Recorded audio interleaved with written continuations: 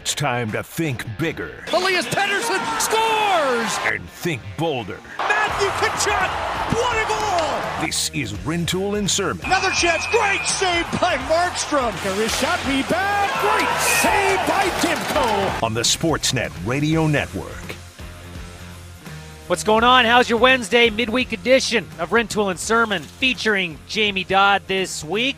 Get that text message thumb or thumbs warmed up. 650-650. It's the Dunbar Lumber text message inbox. Start firing away. We got a good show lined up for you today, and we've got news that's going to be going on throughout the course of the show, Jamie.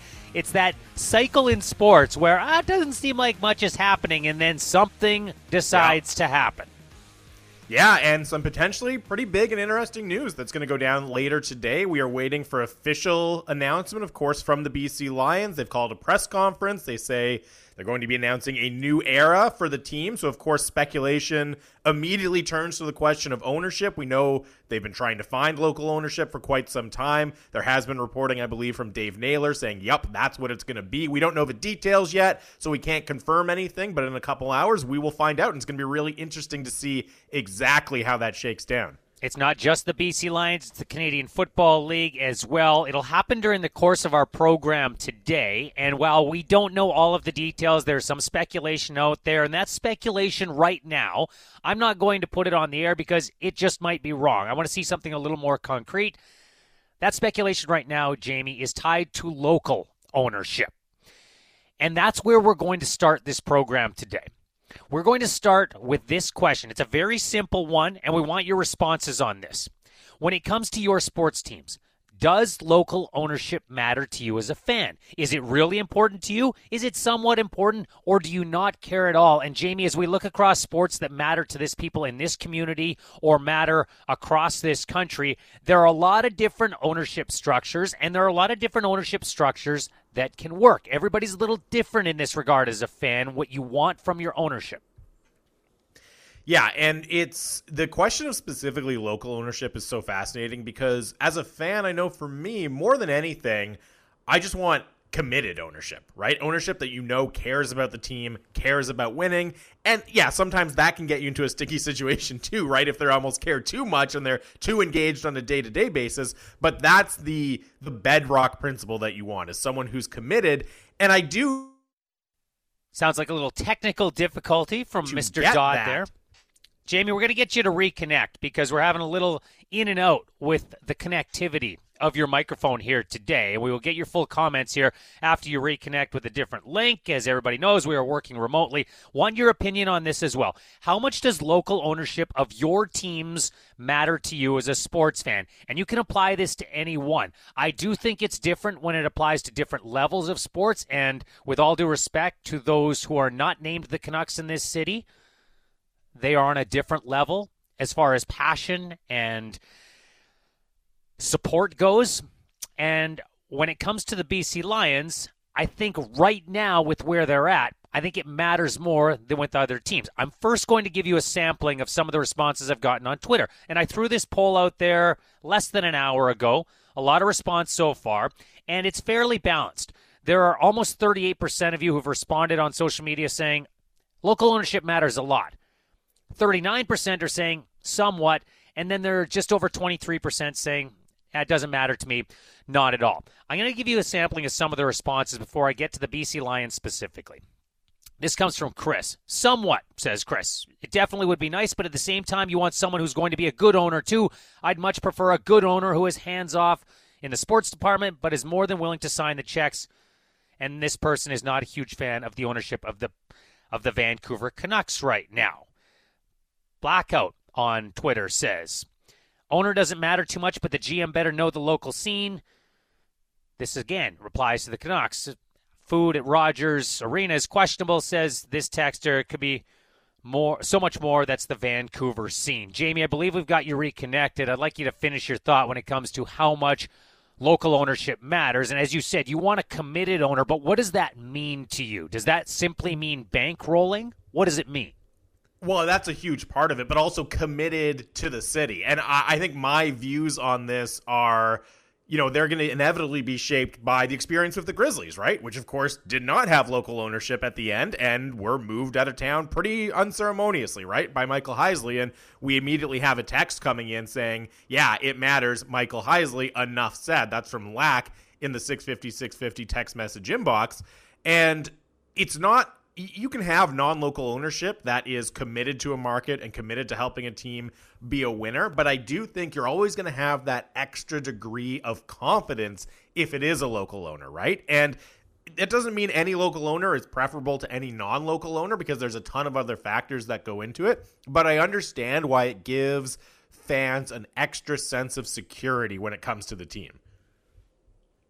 It gives security in that sense, because let's apply it to the Vancouver Canucks. Prior to the Aquilinis owning the team, it was owned by Orca Bay. We all know what that looked like. Stan McCammon was the front man for John McCaw, and the complaint at the time was absentee owner, not in the local community, doesn't have a feel for the market. No one would accuse the current ownership group of the Vancouver Canucks of that, and if there is a criticism of the current ownership, it's too hands-on more than anything else. You look at the Toronto Maple Leafs and anything under the MLSE umbrella. Well, they're owned by a corporation. And so it's about having deep pockets there and hiring the right people, but there's no personal connection. It's a board that's running the entire operation. There are lots of local teams that work as far as local ownership goes as well. And when it comes to the BC Lions right now, Jamie, and there are varying degrees of interest. There are some in this community that say, I have no time for it, never will, don't even want to listen to it. There are others who are passionate fans. There are others who say, well, I'm kind of on the fence. You might be able to get me interested if X, Y, and Z happen. Here's why it should matter right now for the BC Lions, and why I believe, my gut tells me, it'll end up being a local ownership group here today. The Lions are at a point in their organization where they not only do they need the financial backing, Jamie, but they need people who have local connections, business connections, to go to their neighbors, to go to their fellow business people and say, I need a favor from you right now. Here's what I need you to do for me. I need you to get a suite, or I need you to get a few people out to the game. I think we've got something here, and I think we need to rally as a community, and can you do me a solid on this one? And that's the one thing when you have ownership from outside the market that you generally don't have. This isn't a commentary on the entire span of David Braley owning the team. Rest in peace, David Braley. But David Braley, toward the end, he's not in the community. He doesn't have those same local connections that a local ownership group would have. And with where the Lions are as far as interest goes, as far as getting crowds out, I'm happy to hear that it's going to be a sellout or close to a sellout tomorrow night. It's not asking too much to get 12,500 out if those people are not concerned about, getting infected with COVID and rising cases. But they need someone to ask favors. They need someone to go to local groups. They need some boots on the ground. And I think that more than we see anything directly, certainly on the field or even affecting the average fan with this ownership, the new ownership situation with the BC Lions, we'll see the change, or we'll hear about the change anyways, exactly in what you're talking about, right? Is in those ties with local businesses, with potential local partnerships with local businesses, right? And the hope is that if you can get some extra funding from those, if you can partner in the right way to promote the BC Lions in interesting ways, in different ways that haven't been done in the past, then you can then translate that business success into increased fan interest, right? Into an increased commitment to putting the best product possible on the field, to making going to a game at BC Place the best possible experience. It's not the kind of thing that's going to happen overnight, but I think you're absolutely right, Scotty, that those connections, especially for a league like the CFL and a team like the BC Lions, those local connections are so important, and that's going to be the most important thing about bringing in a new local owner, right, is their ability to forge those strong ties within the community already. All right, we've got more confirmation, so we'll get you the local owner's name. And I don't know if this is one of many local owners or if it is simply single ownership of the BC Lions. Patrick Johnson of the province had it first. He had a source, and he said it sounds like. Farhan Lalji has confirmed it. Amar Doman, owner of the Futura Corporation, is the new owner of the BC Lions, 30-year history in the lumber and building industry as well. So that's the new owner of the BC Lions, at least one of them right now. His uncle, the late Herb Doman, was the founder of Western Forest Products, which was a very prominent, has been a very prominent industry in this province as well. So there's confirmation out there that it is going to be BC-based ownership for the BC Lions. As a fan, does that matter to you? Does it matter at all? And this doesn't just have to be for the BC Lions. This can expand to the Whitecaps, to the Canadians, to the Vancouver Canucks. And I do think with the Lions, the Whitecaps, and the Canadians specifically, I think local ownership matters more. That's not a shot at the Aquilinis owning the team. That's absolutely fine, Jamie. I just think it matters more when you have what I would call a second-tier property in this city. You know how much I love the CFL. I'm not trying to knock it down. You know how much that's been a part of my life. I love soccer. I love baseball. But we all know what the bread and butter is in Vancouver, whether you want that to change or not. Well, and just to, you're right. And it's not about denigrating either MLS or the CFL. But if you look at the NHL level, we're talking about ties between businesses and corporate sponsorships. And at the NHL level, a lot of those are happening at a national level, right? You're negotiating national TV rights and you're trying to make you're making sponsorship deals with giant corporations like our parent company, Rogers, right? And at MLS and the CFL level, it's more local. It's local businesses that are more important for you to connect with. So yes, I do think it matters more for teams like that to have local ownership. But the MLS and Whitecaps example is a really interesting one, right? Because it's great to have local ownership, but that's not a guarantee that everything's going to be fine. And we've seen how much the Whitecaps have struggled, even despite having local ownership. So I think it's the kind of thing, to kind of go back to my earlier comments, it matters, but it's far from the only thing that matters. You can have local ownership and still feel like your ownership situation leaves a lot to be desired, as in the case of the Whitecaps. But the Whitecaps had that honeymoon phase. And part of that has to do with an expansion franchise and something you've never had before. But there will be, I think, at least some sort of honeymoon phase for the BC Lions. Yes, it's a property that's been here for a very long time. But anytime you throw something new into the equation, there's new interest generated. Does that translate into seats? Does that translate into sales right away? I don't know. We'll get more information as it goes down in a couple of hours out of the BC Lions facility, the CFL involved, and there will be a new ownership announcement, which has been waited on for quite some time for this club. 650 Dunbar Lumber text message inbox. You can get in anytime throughout the course of the show. We're asking about local ownership, whether it matters or not. Something that does seem to matter over the course of the last 24 hours, and I guess I shouldn't be surprised, Jamie, and yes, we touched on it yesterday, ads on NHL jerseys. I'm surprised at how much attention it's getting a day later after this report broke yesterday morning. Yeah, and I guess I don't know if I would say surprised, because I remember when we did this whole thing with ads on helmets as well, but it does seem a little out of whack for what we're actually talking about here, right? Which is, a 3x3 or 3x3.5 ad on the shoulders of jerseys. But whenever the topic comes up, people get a little heated about it.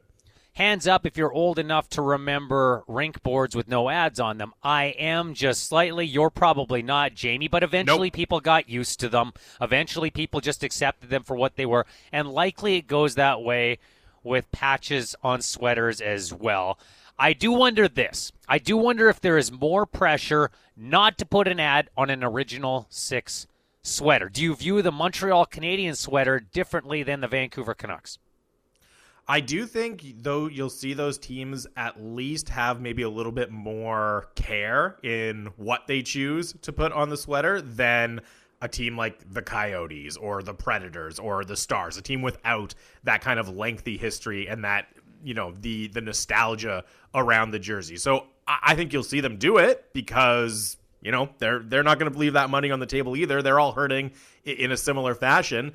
But I do think they're going to have to think carefully about exactly what they put on. All teams are going to have to think carefully, but those Original 6 teams, Montreal especially, I think you're going to see them exercise a little bit extra care there. We all understand why it's happening, and most logical people say, okay, you've had this pandemic hit, you've had all of these financial shortfalls, you're going to have to claw your way back. This makes sense. Might not have wanted to go down this road, but there are revenue streams that you've got to pursue that perhaps in the past you would have been reticent to explore. I think most people understand that, whether they have disdain for this particular revenue stream or not, Jamie. But one of our colleagues raised an interesting point, and I'm sure he's not the only one. But I heard Ryan Pinder talking about this today, and I think it's a fair question to be asking.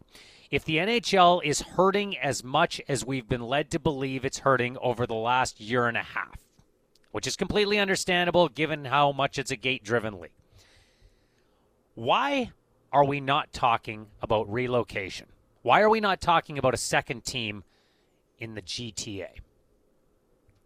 It's a fascinating question, and you have to think if there was ever a situation where it was going to happen, it would be in these circumstances, right? Where the NHL is casting about for any way to juice revenues in the short term. Now, maybe the response from people in the NHL would be, yeah, we understand, but it's only a short-term solution. But I don't necessarily agree with that. And that might be the argument from the Maple Leafs, right? Like, hey, don't do this just because we're desperate in the short term, even though it's going to harm us in the medium and the long term. But you're right. If they are truly going down this road of, man, we need to do anything we can to generate some extra money to try to get this salary cap going back up, to try to grow the pie again, yeah, you have to at least talk about it. You have to have that conversation about, are there teams that are in bad locations that we can move to much more profitable locations? And the second team in the GTA is going to be the obvious example, but I'm sure there's plenty of other scenarios where you can imagine moving a team, for example, from Arizona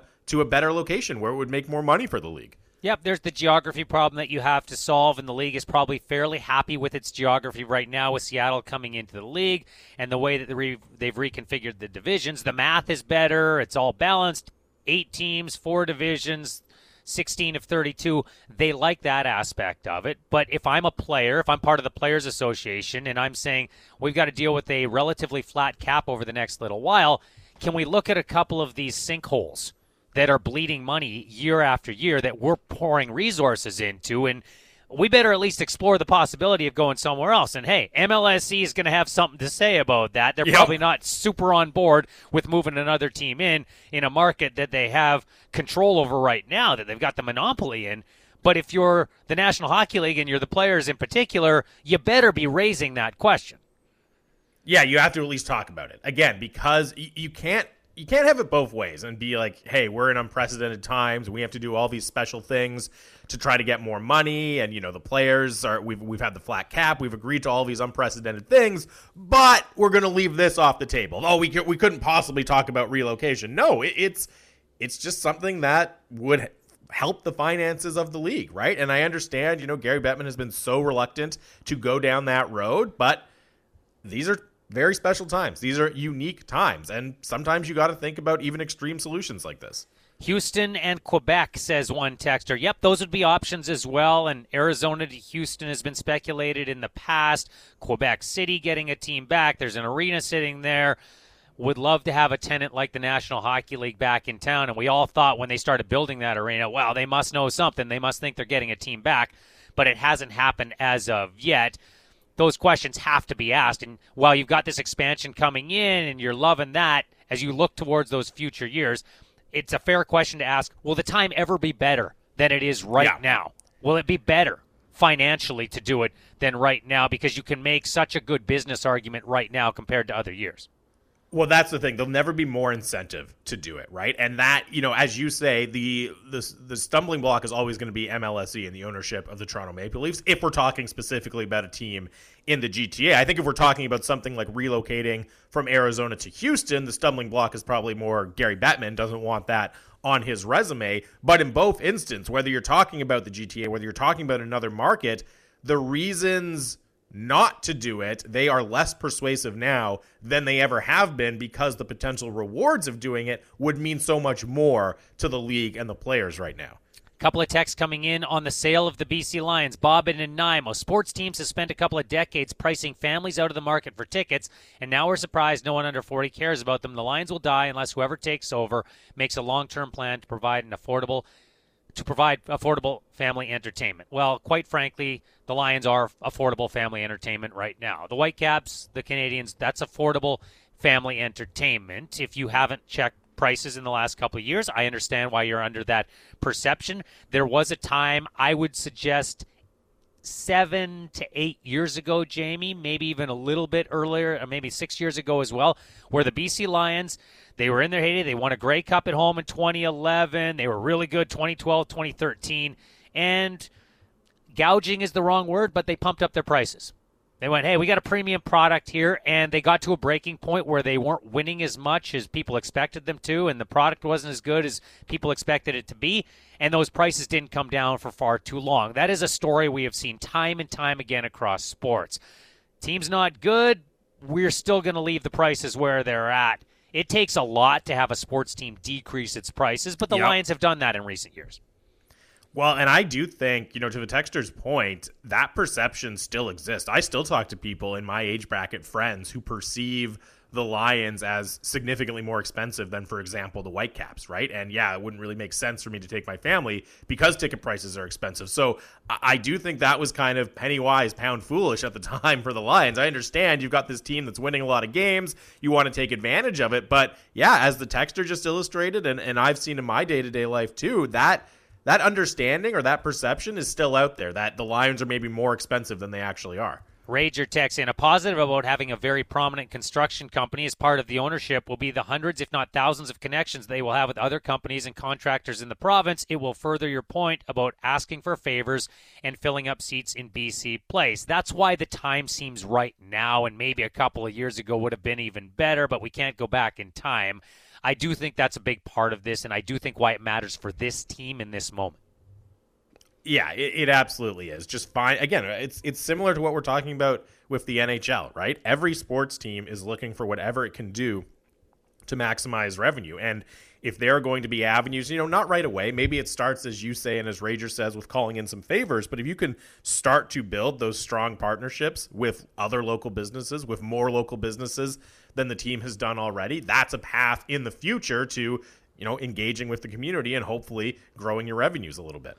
Johnny B. Good on the topic of advertising on boards compared to advertising on jerseys, wondering how I'm making the comparison. I'm making the comparison, and you're going to get used to it. There was a hubbub. I can remember back in the day, what is this? What are they doing? It's going to compromise my viewing. I understand your point. He says people buy jerseys, not rink parts. Putting advertising on jerseys for the broadcast, that's fine by me. But if you put on the jersey you're selling to fans, no thanks. Personally, I won't buy another jersey if that's the case. I bought 5 jerseys last year along with a lot of other merch. Would teams be willing to lose customers like me? My question to you, Johnny, is does the Adidas or Reebok or Nike swoosh on the jersey you purchase bother you whatsoever? At one time, it wasn't there. Now it is. Yet you buy the jerseys. I think people get used to it, Jamie. Yeah, I do see a distinction, and I understand the argument that you're saying it wasn't there, then it's there. It's a corporate logo as well. I think because people are so used to buying, Nike shorts with the swoosh on it, Adidas sneakers, whatever it is, we're so used to having those on our apparel that it doesn't seem as strange when you buy a jersey with it on, whereas if it's, a telecom company or whatever, an airline, a big retail store, whatever the case may be, that feels a little different. So I understand where the texter is coming from, and I'll be honest, in soccer, I have been reluctant to buy jerseys in the past because the massive corporate logos are so prominent. It won't be like that in hockey, but I do think there's a segment of the population that certainly initially, if the jerseys are only available with the corporate logos on them, will be less likely to spend money on them. Yeah, it might depend how well the team's doing as well and what the jersey overall looks like as much as it does with the corporate sponsor. I think there's that initial pushback, Jamie.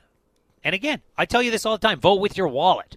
I'm not a big jersey purchaser to begin with. It's just never been a big thing for me, so this doesn't bother me as much. I just see it as a natural progression as to where sports is going.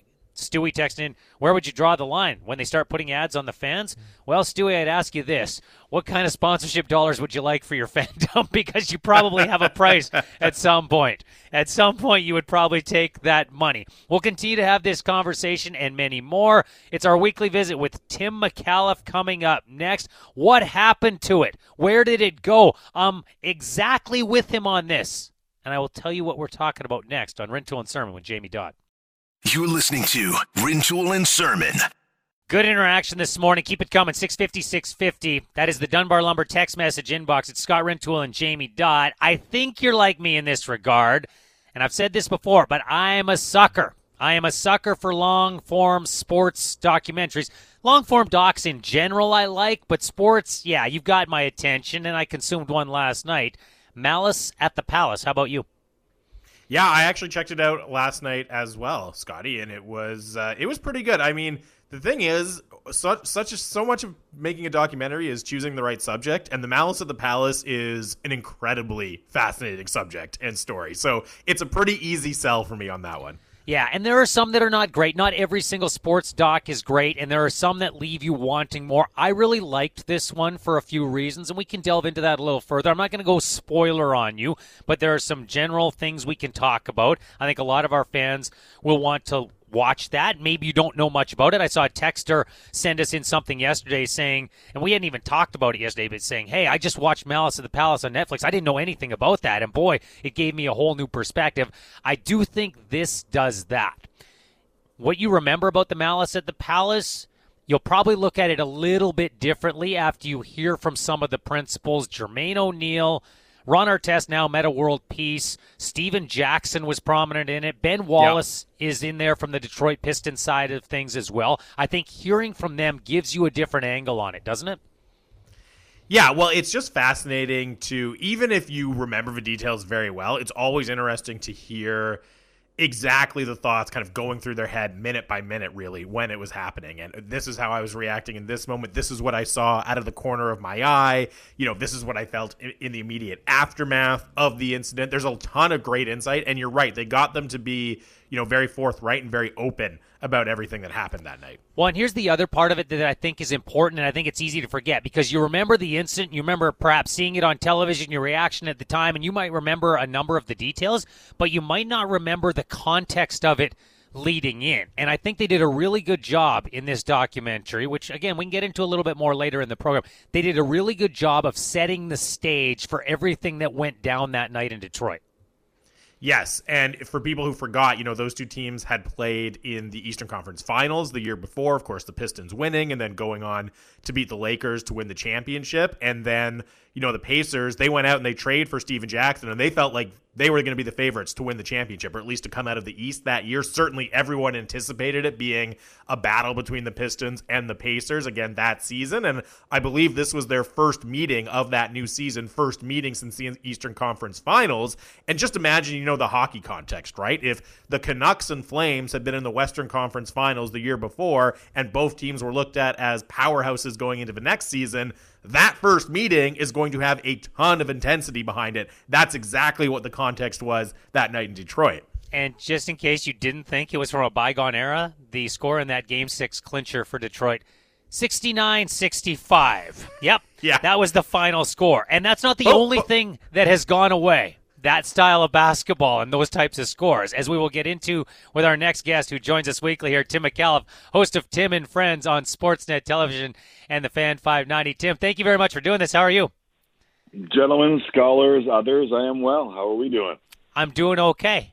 And you and I are simpatico on a lot of different things, and apparently something in traffic bothers you as much as it bothers me, because I saw your tweet yesterday. I could not be in more agreement. Tim, what has happened to the courtesy wave in traffic when merging?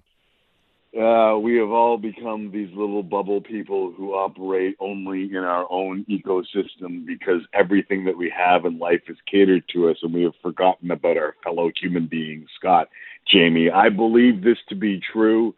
And I believe that we need to get back to an age where we understand that there are other human beings that help our existence. And who better than I to point this out in traffic, not in a global pandemic or anything like that, like vaccines. I'm not making any sort of political statement like that. I'm just saying, if you let a person in traffic, and I'm not talking about a regular old merge on a highway where you're supposed to allow the person in front of you to move in. I'm talking about there is a traffic lane that's cut off, something has transpired in front of you, or you're in kind of a sort of thick traffic area. If you allow someone to go in front of you, you should at least get a wave, some sort of flashing of the four ways or the caution signals. I know old school truck drivers will tap on brakes and or put those indicators on to say thank you very much. There has to be some sort of acknowledgement of thank you, or we have devolved into Lord of the Flies, Scott and Jamie.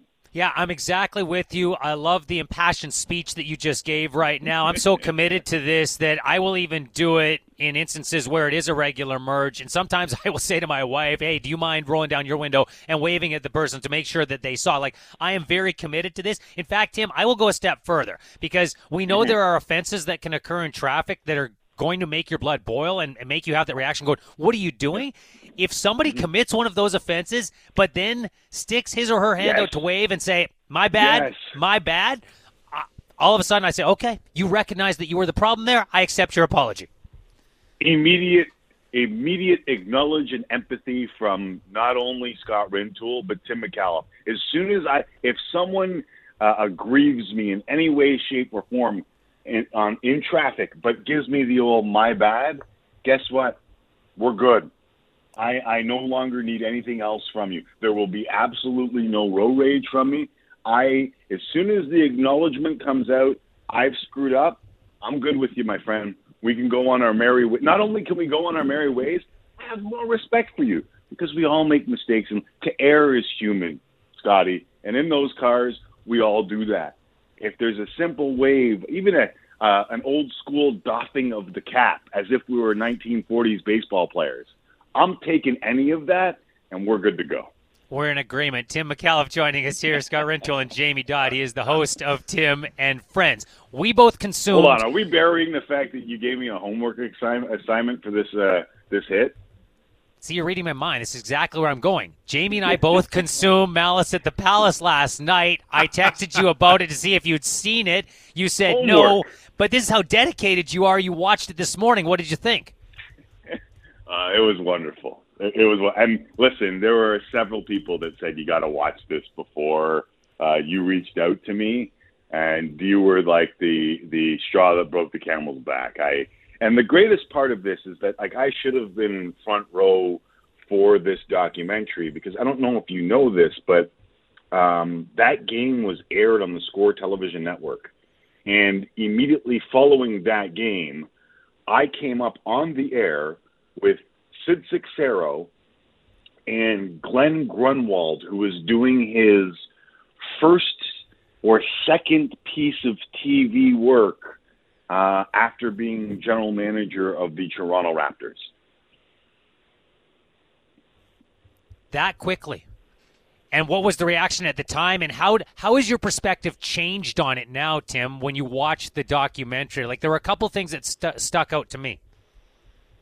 Yeah, there were a bunch of things that stuck out to me. The one thing, and I was trying to think back as I was watching this, like, as I saw Bob Costas throw out the thug word after it, and all these broadcasters that I look up to, Keith Olbermann, among them, like using language that I found, that coded language that we all kind of now recognize as simply being out of date and tinged with racism. Like, and I have absolutely no problem saying that. Like, I have, just some white guys talking here. I have no problem saying that I can't believe how tinged in racism the response to all that was. And I think that because we in Canada had celebrated Mike Milbury going into the stands and beating a man with his own shoe, I think we had a different outlook on it. And maybe I'm wrong here, but like, do you even know? I had to look this up. Do you even know how many games Mike Milbury got for going into the stands and beating a man with his own shoe? Like 2, something like that? 0? I don't know. 6 games. He got 6 games for it, I believe. And I just, like, to me it was like, oh my God, I've never seen anything like this, save for Mike Milbury. And I think in the U.S., and I know Jermaine O'Neal brought this up in the documentary, which I thought was great. He like, hockey players beating the snot out of each other all the time. I think in the U.S., there's this, insular kind of our sports, our thing tinge to everything. And, I only heard the word hooliganism once. And hooliganism is immediately what I thought of when I saw the incident the first time. It was, this is something we see in Europe every once in a while, but in Canada, we'll watch Europe. Like, a lot of Americans won't even watch hockey, never mind European sports. And in this incident, I think that they thought that this was all brand new and something that's only happened in hockey, forgetting completely about the story that almost every hockey-watching Canadian knows, and that's Mike Milbury and a couple other guys climbed the glass and went after people to the point where Milbury became a legend for beating a man with his own shoe. Well, and Tim, I totally agree with you about your point. One of the most shocking things looking back, even having lived through it at the time, was just how racialized the conversation around it was, and specifically the constant use of the word thug and, painting almost every player in the NBA as a thug. It was really shocking. And the other thing that I thought was interesting is applying it to today and just thinking, as a member of the media, okay, how do we be better than that in similar or other interesting situations? And I thought the revelations that Ron Artest was, undergoing treatment for various mental health issues at the time, and how that treatment and how those issues played into I thought that was very interesting. And, they're very different people, but we're also seeing what's playing out with Naomi Osaka right now. And I thought that was a big takeaway for me, is just before you jump to conclusions and jump in with both feet with your hottest take, just take a second to think, is it possible there's more going on behind the scenes here that we're not privy to, right? Yeah, I had a conversation about Simone Biles, and one of the things that bugged me the most about the reaction to Simone Biles was, wow, power through it. And I thought in my head, that reaction is so gut. There is absolutely no thought process to maybe Simone Biles could be one of the greatest athletes of all time and had gone through it and had powered through it. And when I watched Artest speak now somewhat eloquently about what he went through, I think that would be dealt with a lot differently now than it would have been. And I also thought about how many other athletes could you apply that to, perhaps who never even made it to whatever sport that they played, that were uber talented but couldn't deal with all of the things that came along with it. And I think the beauty of what I hope we all get from Naomi Osaka is that there is some sort of paradox in all of this, in what we ask of the athletes, and that there can be two things that are true at the same time. And I thought Naomi dealing with the reporter in Cincinnati and actually trying to give some thoughtful answers to what people thought could be conceived as bullying from the reporter. I thought this playing out the way it did, and I thought it was ridiculous in the end, but the way it played out, I thought maybe we can learn something from all this, where we understand a little bit more what the athlete goes through. And I thought that the Malice in the Palace, and Jamie, your point about what Ron Artest was going through, if it happened now, it would be dealt with differently. And even going off to do the album and all that, it was just ridiculed. And what it was a mental break, right? And if we saw that now, how much different that would be reacted to than it was at the time. It's just, perspective is very, very, it's a sentence that I've uttered on this show before. It's a sentence that I utter a lot in life. Perspective is expensive. And that documentary gave a lot of different people a lot of different perspectives on something that they probably already had a preconceived notion on. And that's a doc at its best. And just to pick up on the Naomi Osaka things and what happened in the press conference this week, I find that storyline so fascinating because on the one hand, she's saying, look, these press conferences don't work for me. I don't feel comfortable in them for all these reasons. And that's very understandable. And I think even as members of the media, we can get why those press conferences are awkward and maybe why we should be rethinking them. But that was also probably one of the most compelling press conferences of the year because she's doing exactly what you're saying. She's thinking thoughtfully about the question. She's trying to give a really thoughtful, interesting answer. And I just wonder, you're someone, you interview high-profile athletes all the time. Has the conversation around Naomi Osaka made you rethink how you approach talking to athletes sometimes? Yeah, I definitely think that. I think I'm an interviewer that's always had a little bit of empathy. I try and put myself in, one of the things that I do going into every interview, and my process takes a lot longer than most people because of it, is I'll think of the answers that they're going to give to my questions. And I try and put myself in their shoes. And where does this get either me, the interviewee, or the viewer, listener, whatever it may be. And I've always tried to do that because as a failed athlete, I always imagined myself answering those questions as opposed to asking those questions. And here I am on the other side asking those questions. But listen, Jamie, Scott, we've all been in or listened to a news conference where you're like, what a douchebag question. And when you're the athlete sitting there, after a while, you wonder, especially in this day and age where you see so much from fans via social media, you wonder if people are out to try and get you. And I've never sometimes I'll ask a question and I'm like, I don't mean for this to be a gotcha question. And I'll say that to the interviewee because but here's my question. And it's because I want to give them the opportunity to kind of think their way out of what could be a tough question. But there's this fine line for me between the real media outside of sports. And I know there's a lot of people in sports who believe they're real media, and I have no problem with that. There's accountability, but there's also give and take.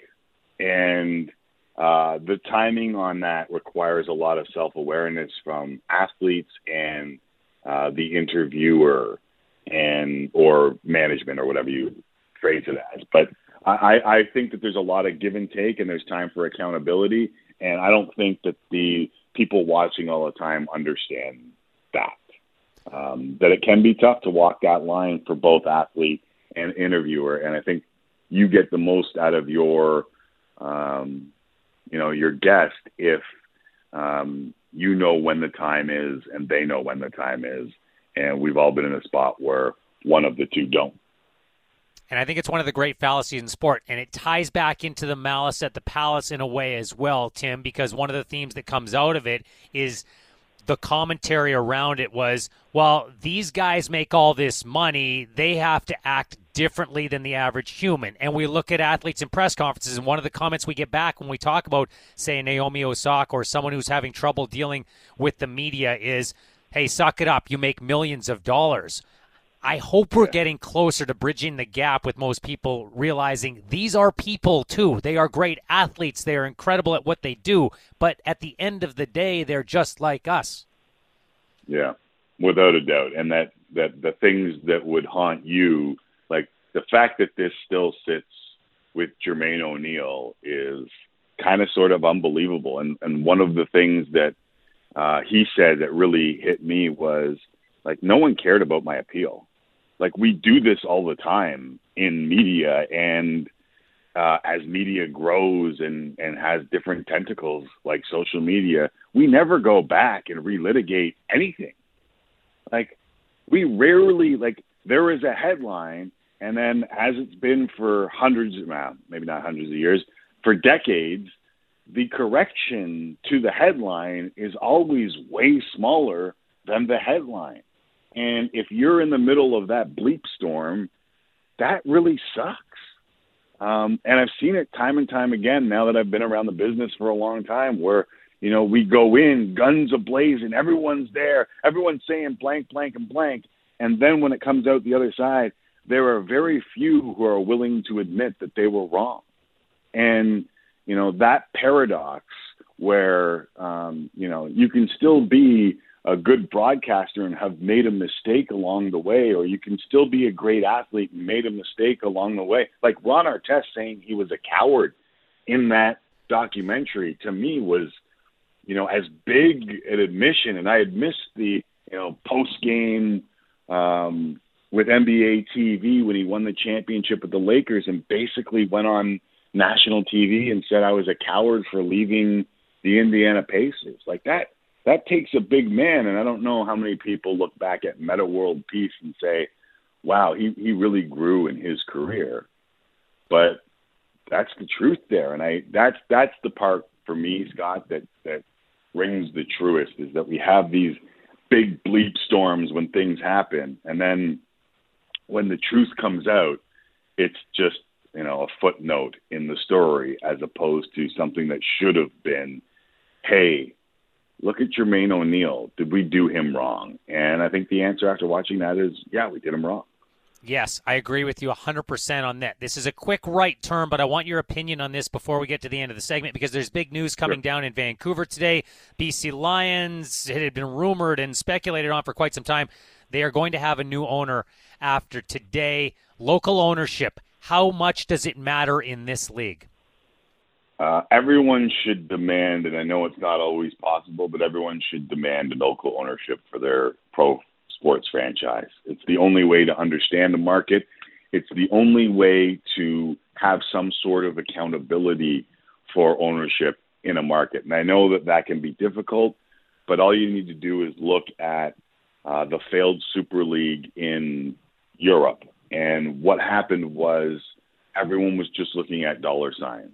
It was an investment by the ownership, and I think that we all can understand that, yes, we want people to make money while owning a team, but there has to be some sort of accountability beyond just dollars and cents, because as fans, we invest that type of energy, good or bad, going back to the Malice of the Palace, but good or bad, we invest that kind of energy into our teams. And I think that local ownership is remarkably huge, and it's just understanding the market and understanding the marketplace and knowing what to do to try and service that marketplace. And that's not just always wins and losses. It goes beyond that. It's grassroots. It's building a relationship with the community that you're in. And to me, that's when sports are at its best. You're the former voice of the Hamilton Ticats. How much did things change there when Bob Young purchased that? Bob Young, yeah, it was it was a complete 180. And listen, Bob Young is has gone above and beyond for the Hamilton Tiger Cats. I haven't seen the books. I can't imagine that Bob Young has made a ton of money off of the Hamilton Tiger Cats, but the feeling in the city from when Bob Young took over and said that he cared about this franchise, that it meant something to him and his family, the city of Hamilton bought in. And I mean, they literally bought in, not just with their tickets, but with the rebuilding of Iverwin Stadium through and through. And it is one of the model franchises in the league right now. And that sense of community. And I don't know if that exists in big cities as much anymore, like Vancouver or, say, Toronto, but it sure as hell means something in Hamilton. It means something in Regina and Saskatchewan, the province as a whole, means something in Winnipeg, and hopefully it'll mean something in Vancouver too. Yeah, I think a lot of people here would agree with that sentiment. Do you get the day off because of the Jays game? Yes, actually. I am. I'm thinking of taking the kids bowling. Is that a good or a bad idea? 10-pin, 5-pin. I think they're two. I mean, 10-pin's way more fun. 5-pin is just a joke. But when you're 9 and 11, I think 5-pin's the call. Yeah, I agree with that. I know it's Canadian, but I'm sorry. Like, you want to demolish pins when you go bowling. So give me that big rock as opposed to the little Fred Flintstone ball. I will expect you to text me scores later. Thanks, buddy. Thanks, guys. Be well. You as well. That is Tim McAuliffe joining us here. Lots of great talking points there, Jamie. We could have gone on about the dehumanizing of athletes. I literally have that written down in my notes to talk about for the Malice in the Palace. It was one of the strongest things that came through to me. One of the strongest things that came through to me in that piece on the Malice in the Palace. And it's something we can talk about throughout the course of the show today. There's a lot going on in the world of sports. There's also something that made me feel old. I'm not sure if we'll get to it next. That almost never happens in my life, but it did, and I'll tell you what it is on Rintoul and Surman with Jamie Dodd. Now back to Rintoul and Surman. Yeah, it works. I'll give you a little fuel on this Wednesday morning. If new rock is your jam, stay plugged in with the New Rock playlist on Apple Music. It's always being updated with the best new bands, new rock, including this song. And you can add tracks right to your library for offline listening. Listen to New Rock playlist on Apple Music. It's Scott Rintoul. It's Jamie Dodd. Jamie, I don't know if you noticed, we got a lot of feedback on the courtesy wave.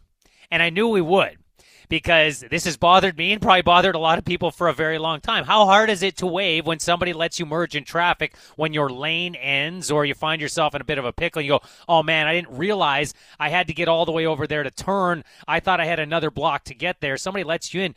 You've got to wave, and we have a lot of people chiming in on this.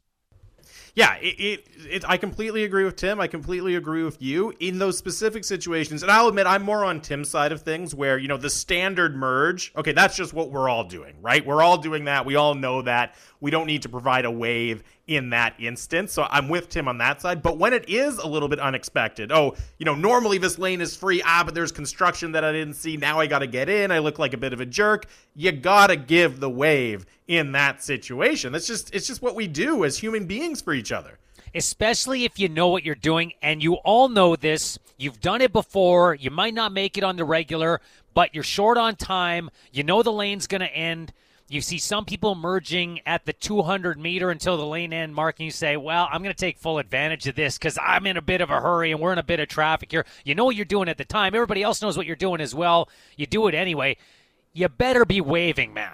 Yes, you have to be waving, especially in that case. Now, I will make an argument, and it's difficult because we're talking about situations where it changes, right? You take the Lionsgate Bridge all the time, Scotty. So everyone usually who's going on the Lionsgate Bridge knows how it works. They know how the merge works, and it goes smoothly. In these unique situations, I do feel like everyone should be going as far as they can until they merge, and that would cut down on some of this awkwardness.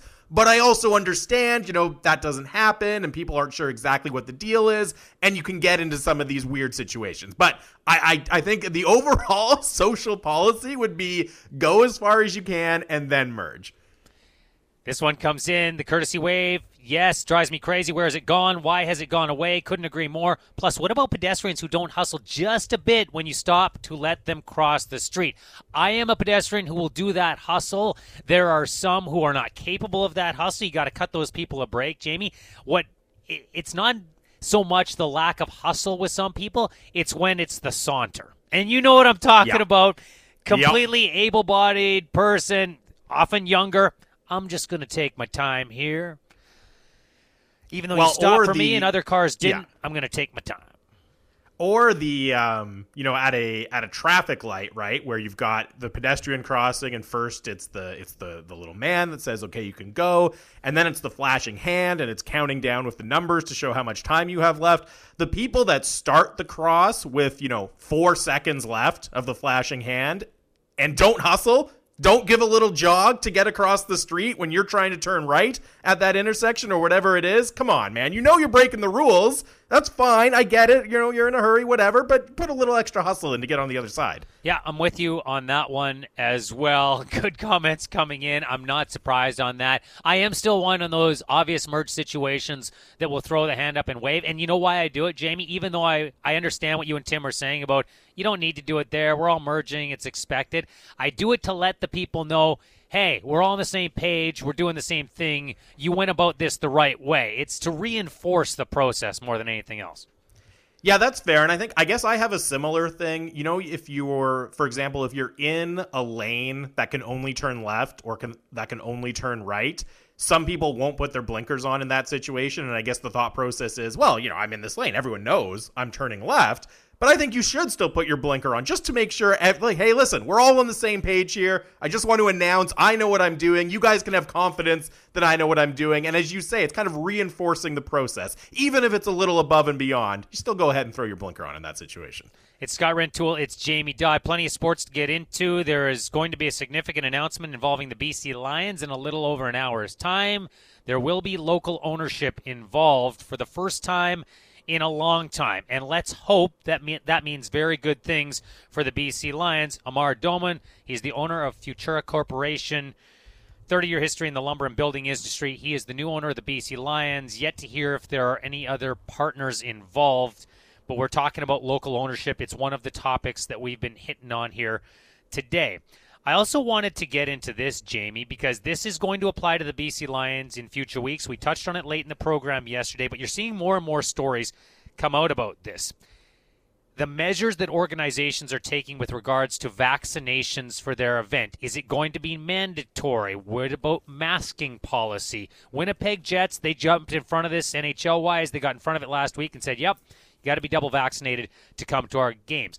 MLSE did something similar yesterday, and it was for everybody who was going to be employed there. And, yeah, they've got a policy in place. I saw a story out of Seattle last night by Jeff Baker who said the Kraken have yet to make an announcement, but likely they are headed this direction as well. And a lot of it, Jamie, has to do with health, but a lot of it has to do with those franchises, specifically ones that operate at indoor venues like the Vancouver Canucks, not wanting to go down the road of reduced capacity, which is what we're seeing with the Lions and the Whitecaps right now.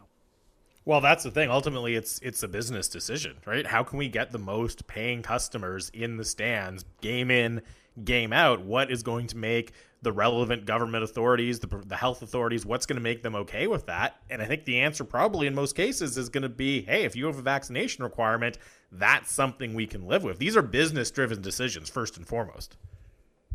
Agree with that wholeheartedly, and I'm interested to see what happens here in BC because of the way that we've gone about it during the course of the pandemic, and I'm interested to see if the Vancouver Canucks, because you know they're in conversation right now with the government and with health officials, are they going to have what we see in what the Vegas Raiders, for example, are going to do? They're going to offer vaccinations on site for those who are not vaccinated. Will we see something like that at sporting events in Vancouver, or have we been progressive enough as a population in this province that we've gotten far enough in front of it with our percentages that won't be necessary?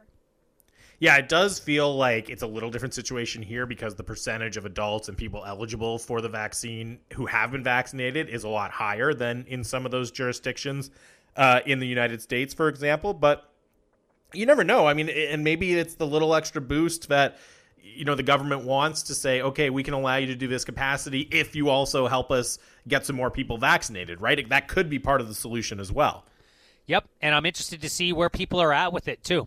Like, are people going to, particularly in BC, are people going to watch what happens elsewhere and say, I want a little bit of evidence first. I want to see what these group events are at, because most of us haven't been to one yet. Jamie, I certainly speak from the experience of I haven't been to an indoor venue with a whole lot of people. Yeah, I've been to a restaurant, but given the parameters we've been operating here under here in BC, that has plexiglass up, that has separation.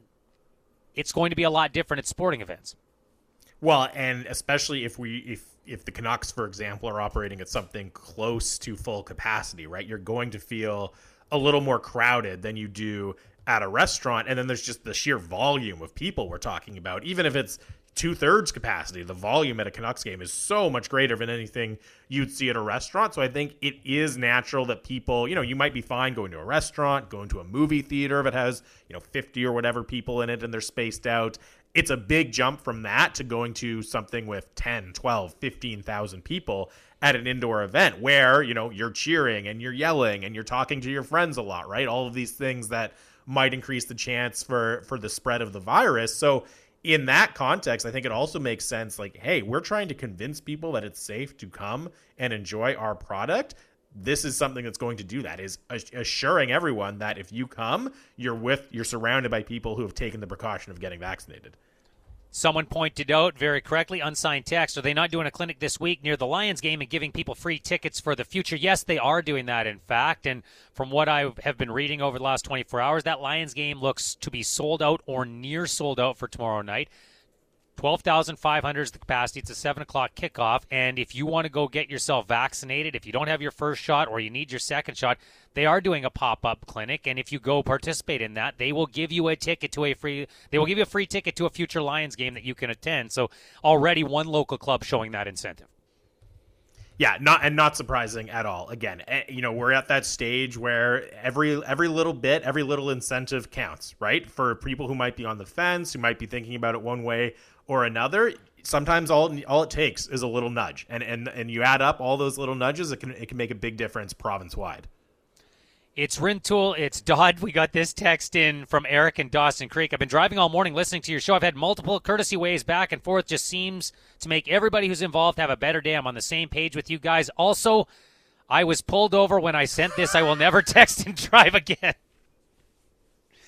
Oh, he said, I will never text and drive. Sorry, he didn't say again. I thought he got pulled over by a cop. He said, I pulled over to the side when I sent this. Thank you, Eric. Appreciate you doing that, man.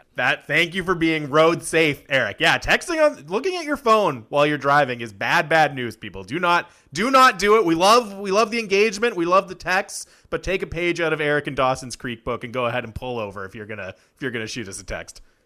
It's Rintoul and Dodd. Let's get to what they're saying. Time for what we're saying. We get you some quotes from around the sporting world. Dave Dickinson yesterday, Dave Dickinson today in Calgary. Why are you talking Stampeders? Well, I'll tell you why. Because there's a local product who might start for the Calgary Stampeders. He is Michael O'Connor, though he was not born in BC. He played his university football at UBC for the T-Birds, won a national championship as the quarterback there. And if he starts on Friday, Jamie, I saw Dave Naylor's report yesterday. This will be the first time. This surprised me. This will be the first time in CFL history that two teams have Canadians start at quarterback in the same season. That was a surprising statistic to me.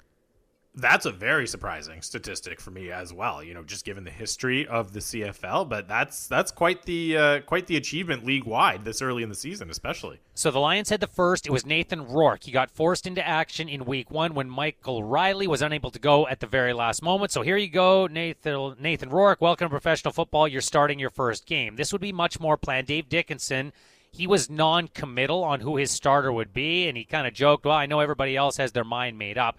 O'Connor has the inside track to start. I personally hope he starts. I want to see how he does. I hope he does well. Bo Levi Mitchell and Michael O'Connor held their press conference together yesterday, their media availability. And here's what the now injured starter of the Calgary Stampeders, Bo Levi Mitchell, had to say. His scouting report on Michael O'Connor. Mike reminds me of like a young Ricky Ray. He's tall in the pocket. He's calm. He's not going to be a hoorah guy. When he throws a big pass, he's not going to get his head down when he throws a bad pass. I think he's calm. He has that demeanor about himself. Throws a beautiful ball. He's got a strong arm, and probably is a little bit more mobile than you would expect from a bigger guy. So I think to me, he understands the playbook very well. When I spoke about these guys in training camp, I think they've all got different things about them. But I think Mike is, he's going to stand tall in that pocket, take hits when he needs to, and do what a big quarterback should do. Is you got the vision over the line, you got the ability to see a lot of things, so he'll move the ball around and spread it out to receivers and do a good job of leading the offense. Brandon Bridge got the start a few years ago. He's a Canadian, and it was a big deal at the time because he was the first, and I want to say it was 2017, maybe it was 2018. He was the first, Jamie, to get a start since Julio Caravetta with the BC Lions back in the 90s. That's how long it had been. And while it's a little bit more common now, this has the potential to be an ongoing story because Bo Levi Mitchell, with that fracture in his fibula, I believe, is going to be out for a few weeks. Yeah, this is not a one-off start for Michael O'Connor, right? He's going to have the chance to get at least 2 or 3 games under his belt as the starter and potentially do something impressive. And, he's probably not going to create a quarterback controversy there in Calgary, given what Bo Levi Mitchell does on a regular basis on the field, but he still has a chance to further his career, right? And maybe puts himself in a position where in the offseason, another team looks at him as a potential starter at the quarterback position if he plays well in this little audition. Yeah, let's hope it goes well for him. I'm certainly pulling for him. I want to see a Canadian do well. It'd be great to see him have a level of success. I know Lions fans don't want that to ultimately result in a win for the Calgary Stampeders, but it's that James Paxton sort of cheering that I talked to you about when he was pitching for the Yankees. Yeah, you don't have to hope for the Yankees to win, but you just want Paxton to have a really good start and then have the Yankees blow the game a little bit later. Have the bullpen come in and have it screw up, which is costing the Jays. Starting pitching was bad yesterday as well. Alek Manoah had his roughest start. He's been so good for them in his rookie campaign, but he had a bad start yesterday. But then they got it back to 8-6 in the bullpen. At the wrong time, it cratered. It was tough, too, especially seeing Riley Adams, the guy they gave up to Washington for some bullpen help, have a big day at the plate against them. That was a bad exclamation point on an ugly night for the Jays. Yeah, it most certainly was. We'll talk more football, NFL style, in just a few minutes, harkening back to the Michael O'Connor conversation. We'll head down to Seattle. Mike Dugar of The Athletic is going to join us to talk about the Seattle Seahawks. Back to the jersey ads. The report came out yesterday. All right, they're going to allow this for the 22-23 season, pardon me. And there was a lot of reaction about this. The report came from Sportico. One of those who reported it was Eben Novi-Williams, who was on the afternoon show yesterday, The People Show, with Dan Riccio and Randeep Janda. He talked about this being the right time, the right place, and why the NHL has decided to go in on this right now. From what I've been told, it's billions, and that's a plural with billions, which is a lot of money for a league that was, had revenue around $5 billion before the pandemic. I think the major question for many owners, and this is true in the NBA and to the NFL to an extent as well, what are we looking at this fall for this season? If we can have a relatively normal attendance-wise 2021-2022 season, I think things are manageable. If we end up in a situation with Delta or just because of kind of stagnation of vaccines, if we end up in a place where there are still restrictions in places for this upcoming season, then I think you start to feel the heat a lot more. And then I think you maybe get into the territory where owners might be selling or maybe selling kind of large minority stakes just to kind of get some capital on board. But from what I understand, it was multiple billions. You saw the salary cap go down. I think that's an important part of this as well. Some of this money will work its way over to the players. So if I'm an NHL player, I kind of like the idea, I think, of anything owners are doing to raise league-wide revenue because this will filter its way down to the players as well, especially in the salary cap. So, yeah, I think it remains to be seen how big a deal this was for the NHL. But if you look at the major U.S. leagues, the NHL is on the spectrum of relying more on in-person gate attendance, parking, concessions, merchandise than they are on media deals. That may change a little bit with this new U.S. deal they just signed, but NHL teams are extremely reliant on the gate, the in-game revenue that they bring in, and COVID-19 pretty much made that disappear for an entire season. Yeah, it certainly did. And while this has been something that's been rumored for a very long time, Jamie, as to whether or not they'd ever allow advertising on sweaters, so it's kind of a natural progression, we do find ourselves at a place in business in general, sports aside, and obviously it's a part of it, but we find ourselves at a place in business in general where people are having to rethink how they do things, how they generate revenue, and what the future looks like in terms of consumerism. And it's a good point there in the clip that the NHL is even more vulnerable to these sorts of disruptions from COVID than, certainly the NFL, but even the NBA and Major League Baseball, which make a bigger chunk of their revenues from TV deals, which, that's locked in, right? That you are getting that money from your television partners. The NHL, they rely more on the gate, right? As we heard. So they have more cause to be a little bit nervous about this upcoming season. Certainly their fingers are crossed that it'll be really, really close to normal from an attendance perspective, but you can understand why that gives them a little extra bit of push to explore different ways of increasing revenue because they can't rely fully on getting that same gate revenue they're used to. Well, as we talked about in the opening of the show, you better be asking about relocation of franchises if you're a player right now. While the NHL might not go down that road, you should at least be asking about it. Okay, Just like with ads on helmets, that was something to cut losses. If you're losing money in certain markets, you should be asking about that. But you should also be asking about what the next revenue streams look like. And the obvious one right in front of our faces, gambling. Single event gambling. What does that look like for the NHL? How quickly will that be incorporated? Are teams going to cut their own deals, league-wide deals? What does it look like in arena? What are the specific attractive elements of gambling in sports that you can offer in venue that maybe you can't get elsewhere? That's the next one to come, and I'm interested to know what that looks like for the National Hockey League. Well, it's going to be huge, or at least the NHL hopes it is going to be huge. And a lot of other sports leagues hope it's going to be huge. But you're right, there's a lot of uncertainty there about what exactly that model will look like. You know, with the ads on jerseys, it's kind of easy, right? We've seen it done in the NBA. We've seen it done in other leagues around the world. It gives you a baseline to go on. With the gambling aspect, you're right. There's all these questions. Is it team by team? Is it league wide? If it's team by team, what's the best way to implement it for each different team? And it's not going to be necessarily an overnight success for the NHL and for other leagues, but it's something they're going to invest a lot of energy and a lot of time in trying to get right because of the potential rewards down the road. Well, we talked about this a little bit with Peter Loubardias yesterday. The way that people consume now is different. They consume in snippets, and their attention goes elsewhere anytime there's a pause. And gambling is another one of those. If you have time to get a prop bet in that can be quickly returned, either yes or no, you won, you lost, you're going to do that in game. The second it goes to a broadcast timeout and you're at a game, what are people doing? They're on their phones. A lot of times They're not paying attention to in-arena entertainment unless it's something really captivating. The current consumer wants more than ever before.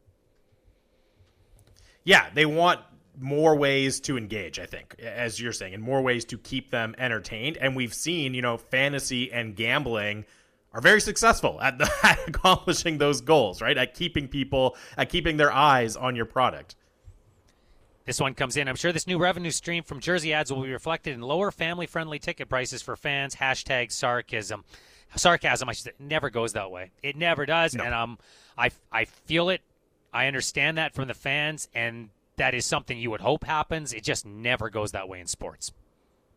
No, and really that's just, it comes down to simple supply and demand, right? That's how teams set their ticket prices. If people are willing to pay whatever the price is, there's no incentive whatsoever for them to lower prices, even if they get this new stream of revenue. Seahawks came up with the right incentive for Jamal Adams to sign, but was that the player they needed to get signed the most? And where are they at with Dwayne Brown? What does this offense look like under Shane Waldron? Many questions to be asked. Mike Dugar with the answers next on Rintoul and Surman with Jamie Dodd. You're listening to Rintoul and Surman. Scott Rintoul, Jamie Dodd with you here on this Wednesday morning, one that will see the BC Lions announce a new ownership group. Is it simply Amar Doman? Is that it? Not that would be a bad thing. Is it sole ownership? It is a group we will find out in the next hour or so, and we'll get you that news as soon as we have it. Jamie, the National Football League preseason continues to churn on. Big news yesterday in Seattle was the signing of Jamal Adams, which seemed to be a foregone conclusion more than anything else. Well, and really when you go back, not just in recent weeks, what the rumors and reporting have been, but I mean the fact that they gave up what they did to acquire him, right? You do that because you see a long-term future for the player with your team. So it's no surprise that this got done, a deal that both sides I think can be happy with. Jamal Adams gets to say he's the highest paid safety in the game. And the thing I like about it from a Seahawks perspective is, this didn't drag on to the eve of the regular season, right? He still has time to get his reps in practice and hit the ground running in week one. And yet Dwayne Brown remains unsigned. He would appear to be a pretty big cog in the operation down in Seattle. He's the starting left tackle. He is their best offensive lineman. He protects Russell Wilson's blind side. They better find a way to get pen on paper there.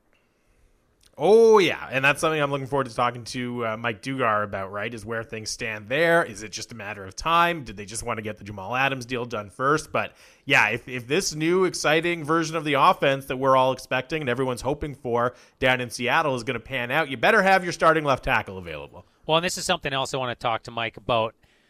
What the offense looks like under Shane Waldron. He comes over from the Rams. He's going to be the play caller now in Seattle. And yet with a lot of the principles out in the game last week, can we read anything into what happened? He started the game with 12 consecutive pass plays. Is that an indication of what he wants to do? Is it just that, well, we don't have our regular running game in there, and maybe we're trying out some different linemen and formations here, so that's not really what we're going to do. We're just trying to get certain guys the ball. It's really difficult with a new offensive coordinator and parts that he's not going to be using for the most part in the first week of preseason to read too much into what the plan is. And yeah, I would really caution against reading too much from the game plan in, week 1 of the preseason, especially as you say, with not a lot of offensive starters out there, right?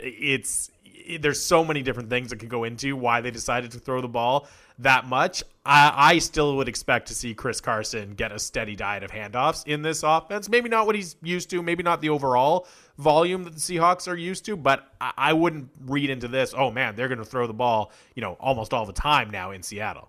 What's your biggest question about this team, assuming Dwayne Brown gets signed and he's a part of this roster? What's your biggest question about this team this year? I think just in general, the overall level of performance we can expect from the defense. And I'm excited to talk to Mike about this, but I look at the offense and feel pretty good about it. The defense, maybe a few more questions on that side of the ball. Michael Sean Dugar of The Athletic. He covers the Seattle Seahawks and rejoins the station for the first time in a while. Mike, thanks for doing this today. How are you?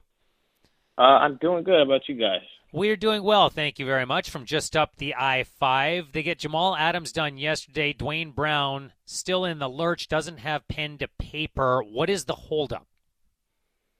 I don't know how much Dwayne was in their long-term plans. He's turning 36 in a week or two. He can probably still play at age 37 and age 38, but the question is how well. And I think Seattle has to also figure, when you do an extension, right, you're effectively bidding against yourself, which is terrible in negotiating, right? That's why free agency is where a lot of agents want their players to get to, because then you can really know what your market is, and you have teams fighting for each other, blah, blah, blah. I think that worked in Shaquille Griffin's interest last year. If he'd have got a deal done this time last year, I doubt he would have got the, $40 million or something like that. It was when Jacksonville, Seattle, and Cleveland were bidding for him that he ended up getting a really, really big bag. I think Dwayne would be similar. If let's say they gave Dwayne top 10 left tackle money, that's probably $15.5 per year. I mean, how many other teams are giving him $15.5, going into years 37 and 38? Seattle just doesn't know. That would be part of my guess. Seeing how Stone Forsythe looks, their rookie 6th-round pick out of Florida, probably matters a lot. If that matters, then, Dwayne's price just went up because Stone didn't look great in that debut. And at the end of the day, Dwayne doesn't have a lot of leverage. He's not going to miss games. He's not going to, I asked Jamal that yesterday. Were you ready to miss games? He was like, hell no. I'm sure if I asked Dwayne right now, I'm like, no, man. He's here to win a championship, to play with those guys in the locker room, to play with Russell. That's why he's here. Would he like a new deal? Sure. But, because I know that, Seattle probably knows that too, and they have no incentive to extend him right now. Understandable, but part of the negotiation process is, hey, how important are you on the open market, how much you're worth in the open market, and how much you're worth to this team. Given what the identity is this team is likely to be, how much is he worth to the Seahawks, perhaps more than other teams out there? I still think he's worth a lot to other teams. To be clear, I'm not saying that the Seattle's the only team that could use a really good left tackle, right? The preseason right now shows you that tackle depth is really, really, really hard to find. It's hard to find 6'4" to 6'7", anywhere from 305 to 325 pound, human beings. Just in general, forget them being athletic. Just that body type, America just doesn't produce a ton of. Right, so then you have to find ones who are like that and athletic. Okay, now find 2 of them, right? And okay, now we have 32 teams. That's just hard. The math on it is just difficult. So he has value, and specifically to Seattle, Russell wants Dwayne, right? That matters. You know what I mean? Russell has played without a left tackle before. It sucked. He didn't like it. Russ's love of Dwayne matters, and this franchise's history with drafting offensive linemen should matter, because your gauge of whether you should pay dude X amount of money you should also factor in how likely is it that we replace him. Look at what happened after they let Russell Okung go, right? It was a disaster until they got Dwayne. So I'm sure all of that is factoring in when assessing Dwayne's quote unquote value right now. Well, yeah, and left tackle, the most important position on the offensive line, but the rest of the offensive line matters a lot as well. Beyond Dwayne Brown, how does the rest of the unit shape up for Seattle this year? I think it's fair to be a little worried about center right now. I mean, Ethan Posic's hurt again. You got to remember he was hurt a lot his first 3 years, and then finally was like, okay, in year 4, which is his first time as a full-time starter. He's hurt. I'm not the expert on center play to know whether Kyle Fuller's like an adequate backup. I just think that, you mentioned how left tackle is like the most important one. Quietly, offensive line is kind of becoming it probably has always been this. I'm just not realizing it. It's one of those where like you're only as strong as your weakest link type of thing, because defensive linemen are so athletic, they're so versatile. The defensive coordinators are so good that they run all these twists and stunts and games that like, okay, let's say you got 2 stud tackles. Well, all right, now we're just going to find really good 3 techniques who can rush. So if your center's a scrub, we're coming right at you. We're throwing games at him. We're throwing stunts at him. So now, like, we can get that pressure from the interior, even if we don't necessarily draft some big dude like, Vita Vea side or something like that to just take him on all the time. So, like, I think that's kind of where Seattle is, where they have some really good spots. I trust Brandon Cho. I trust Damian Lewis. Even though he was like an okay pass blocker last year, I trust Gabe Jackson, trust Dwayne Brown, but like how much can you trust the center? And like I said, you get deep into the playoffs, you're only as strong as your weakest link sometimes, whether that's your defensive 11 guys starting or your 5 offensive linemen. So that's the one spot like I'm kind of worried about, even if like all of their guys are healthy. Well, I totally agree with you. It's a great point about, you're only as strong as your weakest link on the offensive line. I think the other thing that plays a big factor with how your offensive line performs is, continuity and having guys that have played together before and having guys that have developed that chemistry on the offensive line. And that's another mark in Dwayne Brown's favor, right? That you're bringing back someone who has a ton of experience playing as part of that unit. Yeah, I think continuity, it does matter. Having come into the league covering Tom Cable as like my introduction to offensive line coaches, like I do think continuity is a little overblown. It's like 2 concepts that I think are really overblown. There's actually a few that I think are, but I'll stick with 2. It's continuity, like if you guys stink, right? Like you guys could be best friends, know each other, know how each other thinks and moves. If you can't block, it doesn't matter. At the end of the day, it's give me 5 guys who can block. That's just really what it is. Dwayne showed up. Dwayne played the Seahawks, got traded to the Seahawks like 48 hours later, and was like immediately the best lineman on the team, and the offensive line got better. And he didn't probably know all these dudes' names, that first week. I think they played, I forget who they played his first game, maybe Washington. But like, so it does matter, but it's not like this. Tom Cable would say it every offseason. It's like, yeah, continuity. It's like, Tom, your guys can't block. It doesn't matter if they go to each other's kids' bar mitzvahs and they love each other and then they hang out after. It doesn't matter. Right? Like how long they play together if they can't play well. The second concept I think is like the iron sharpens iron thing. Like Seattle's offensive line was going up against really good defensive lines for years, and their iron never got sharp. Like, if your iron is supposed to get sharp by going against like Cliff Averill, Michael Bennett, I don't know what the hell was going on with Seattle's offensive line from like 2015 to 2018. So yes, continuity matters. But I think it is kind of overstated a lot of time. Like talent matters at the end of the day. I love the concept there of iron not sharpening iron for the Seahawks for a long time either. That's a great point. I agree with that as well. I do want to ask you quickly, Mike, about Jamal Adams. Of course, he gets the big deal yesterday. What makes him so important to the Seahawks defense that they felt comfortable giving him the deal and making him the highest paid safety in the league? A lot of things. He's one of the few guys in the NFL who can like impact the game at all 3 levels. Like he can stop the run, he can get the quarterback, he can cover. Even if he's not like Richard Sherman in cover, it's like you can stick him back there. Like take your favorite linebacker, your favorite defensive end. You can't stick them back there, right? Like you just can't. Even Bobby Wagner and Fred Warner, who are really good coverage linebackers, like they still have their limitations on the guys they can cover. Like I've seen Jamal Adams break up passes targeted to Julio Jones. He can do a little bit of everything. Like in that Atlanta game alone last year, he had like a TFL on Gurley on a pass play, a pass breakup against like I think Hayden Hurst, whoever their tight end was, on like a 2-point conversion and a pass breakup like against Julio. Like look at that. That's running back, tight end, receiver. How many people can do that? Like I don't care even if he's not the greatest dude in coverage. There's some dude you just legitimately can't stick back there. And then those dudes aren't half the pass rusher that Jamal is. The other thing is, Seattle doesn't want to admit this publicly, but they're not good at drafting defensive backs anymore. Just kind of look at their starting base defense, right? This is a projected defensive back lineup. A guy drafted by San Francisco, a guy drafted by San Francisco, a guy drafted by the Jets, and a guy drafted by the Lions. And then you factor in if they start Marquise Blair-Ugo, they would have drafted one of those guys. But in their base defense, their secondary is 4 dudes they didn't draft. Right? So ultimately, you've got to pay Jamals. You've got to pay Quandre Diggs, that is, if you're not going to draft those guys. Like, where's Tedrick Thompson? Where's Mike Tyson? Where's Shaquille Griffin?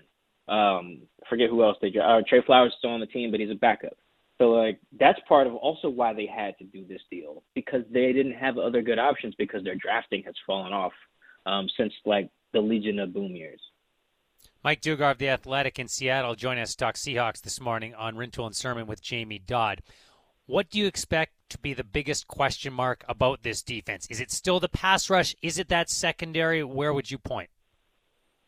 I don't think pass rush will be the problem at all. They legit had one of the best pass rushes in the league once they got Jamal and Carlos Dunlap, and they still have Jamal and Carlos Dunlap. Losing Jay Reed is a big deal. I think he led them in pressures and was second in sacks. Maybe he had a really good year, but we have enough data to indicate that Jay Reed was basically only good when he was playing next to a really good defensive end. And, he would have been if he had stayed, but I don't think that's that big a loss if you just replace him with Poona Ford, add Al Woods to the mix, and then throw in guys get someone like Kerry Hyder. I think that can supplement that loss, especially with the position switch for Poona. So I think it'll be the cornerback group because, like I said, you're only as strong as your weakest link. So when you get deep into the playoffs, it only takes one dude, with a bad defensive PI or gets beat on third down or gives up a big touchdown that can be the difference. You can have 11 or 10 solid dudes. The Packers, look at the Packers last year, for example. They had pretty much 10 solid guys on defense. And then there was Kevin King, right? And then that was the difference, getting burned at the end of the half, the defensive pass interference that he committed at the very end of the game. Your weakest link needs to be strong. All 11 got to be solid. And so I need to see DJ Reed and Nikhil Witherspoon, they're projected to starting outside guys, be really consistent and strong. Because if that's the thing about Nikhil, he hasn't been consistent. If your 11th dude is DJ Reed or Nikhil Witherspoon, I think you have a really strong defense. You just got to see if those two can be really consistent on the outside in a league where these receivers are big, strong, fast, and freaky athletic. The annual question continues to be, and it will come back again because they've got a new offensive coordinator. Are they going to let Russ cook? Is that going down this year? What do you expect from this offense? I doubt it. I really do. So Pete's fired 3 offensive coordinators, I think. The first dude's name was something Bates, I want to say, from 2010. And hired Darrell Bevel. And I'm pretty sure from 2010 to 2011, they were very run heavy in Darrell's first year. I'm pretty sure that's when they had Marshawn, so it made sense. And they had Tavares at quarterback. But even then, he fires Darrell in 2017, right? And then he hires Shoddy. They're the most run heavy team in the league in Shoddy's first year, right? After being pretty pass happy in 2017. So when you fire Shoddy in 2020 and you're really pass happy, I'm just using the data that I have available to suggest, okay, you're probably going to regress in terms of your pass frequency just because that's what you've done. That's what Pete Carroll knows. He has a history of building successful offenses around a stud running back and a play action game. Whether I think that's the right way to go is another thing. I don't, for what it's worth. But if you ask me what do I think will happen, based on what we have 10 years of data right there with Pete Carroll's tendencies as the head coach of the Seahawks. I'm making an educated guess that I think this team is going to run the ball a lot more. I think the Russ cooking days are kind of done. You can make a case for any team in this division. It's the toughest one in all of football. On paper, going into this year, assuming health for each of the 4 teams in the NFC West, where do you peg the Seahawks? I think the Rams and the Seahawks are Jeremy Bates was the offensive coordinator's name in 2010. Sorry, that was bugging me. I hate when I don't know stuff. But I'd say the Rams and Seahawks are like 1A, 1B. I think the quarterback situations being like settled matters a lot. Like the Niners have a very talented roster. I think they have some really high-end players: George Kittle, Bosa, Fred Warner, Trent Williams. I mean, that's like 4 dudes right there who are probably like, if not the best, like top 2 or 3 at least in their respective positions. I think that's really important. They've got some back-end questions as well. They had a lot of defensive guys, free agents last year. So I think until you know who the hell your quarterback's going to be, like by the time you get to the playoffs, I don't think you can really expect to compete with the rest of the division when the division is competent and has competent quarterback play. So it's a coin flip between the Rams and the Seahawks. It just depends on how much benefit of the doubt you want to give each side. With the Seahawks, it's like, okay, do you give a new coordinator the benefit of the doubt, perhaps because of the element of surprise and all that? Or if you give the Rams the benefit of the doubt, despite the fact that they're losing their defensive coordinator and some key defensive pieces in Troy Hill and John Johnson, and the Rams are really healthy last year defensively, according to a lot of the metrics that track like games lost based on injuries. So do you anticipate like them regressing a little bit with the injury bug? So those two are the pretty clear. And then San Francisco, I got third. And I just don't trust what Cliff Kingsbury and Kyler have done in their, 2 years together. It just doesn't look very fun. And it's almost like a reminder. It's like, oh, this guy got fired at Texas Tech. Like, that's why. Like, it's not like he was a genius. He wasn't getting it done in the Big 12. So it's not a surprise he's not getting it done in the NFC West. So that's kind of how I rank it right now. Hey, Mike, before we let you go, it seems like every year at training camp for pretty much every NFL team, there's a guy who comes in without a lot of hype surrounding him who ends up turning heads and potentially carving out a role for himself on the final roster. Who's that player for you this year at Seahawks training camp? I think so far it's undrafted rookie free safety Ashari Crosswell out of Arizona State. I think he played just one game at ASU last year. He got suspended indefinitely. I believe it was reported as a fight, I want to say. So, I mean, there's a lot of things that you can point to like, yo, okay, what's wrong here? But, I mean, the kid's talented. Look at his tape from 2019. He was ball hawking. He's really good. I think he's probably got like 3 or 4 interceptions between rookie camp and training camp. He can get to the rock. And I also think that there's like a clear opening for someone to start or to back up Quandre Diggs. Like Marquise Blair and Ugo Amadi can do it, but they're also entrenched in like a nickel battle between the two of them. So like there's just like an open spot, I think, at like backup free safety. And Ashari, I mean, I talked to him, I think like the first couple of days of camp. I was like, what's it going to take to make the team? And he was like, I get my hands on the ball.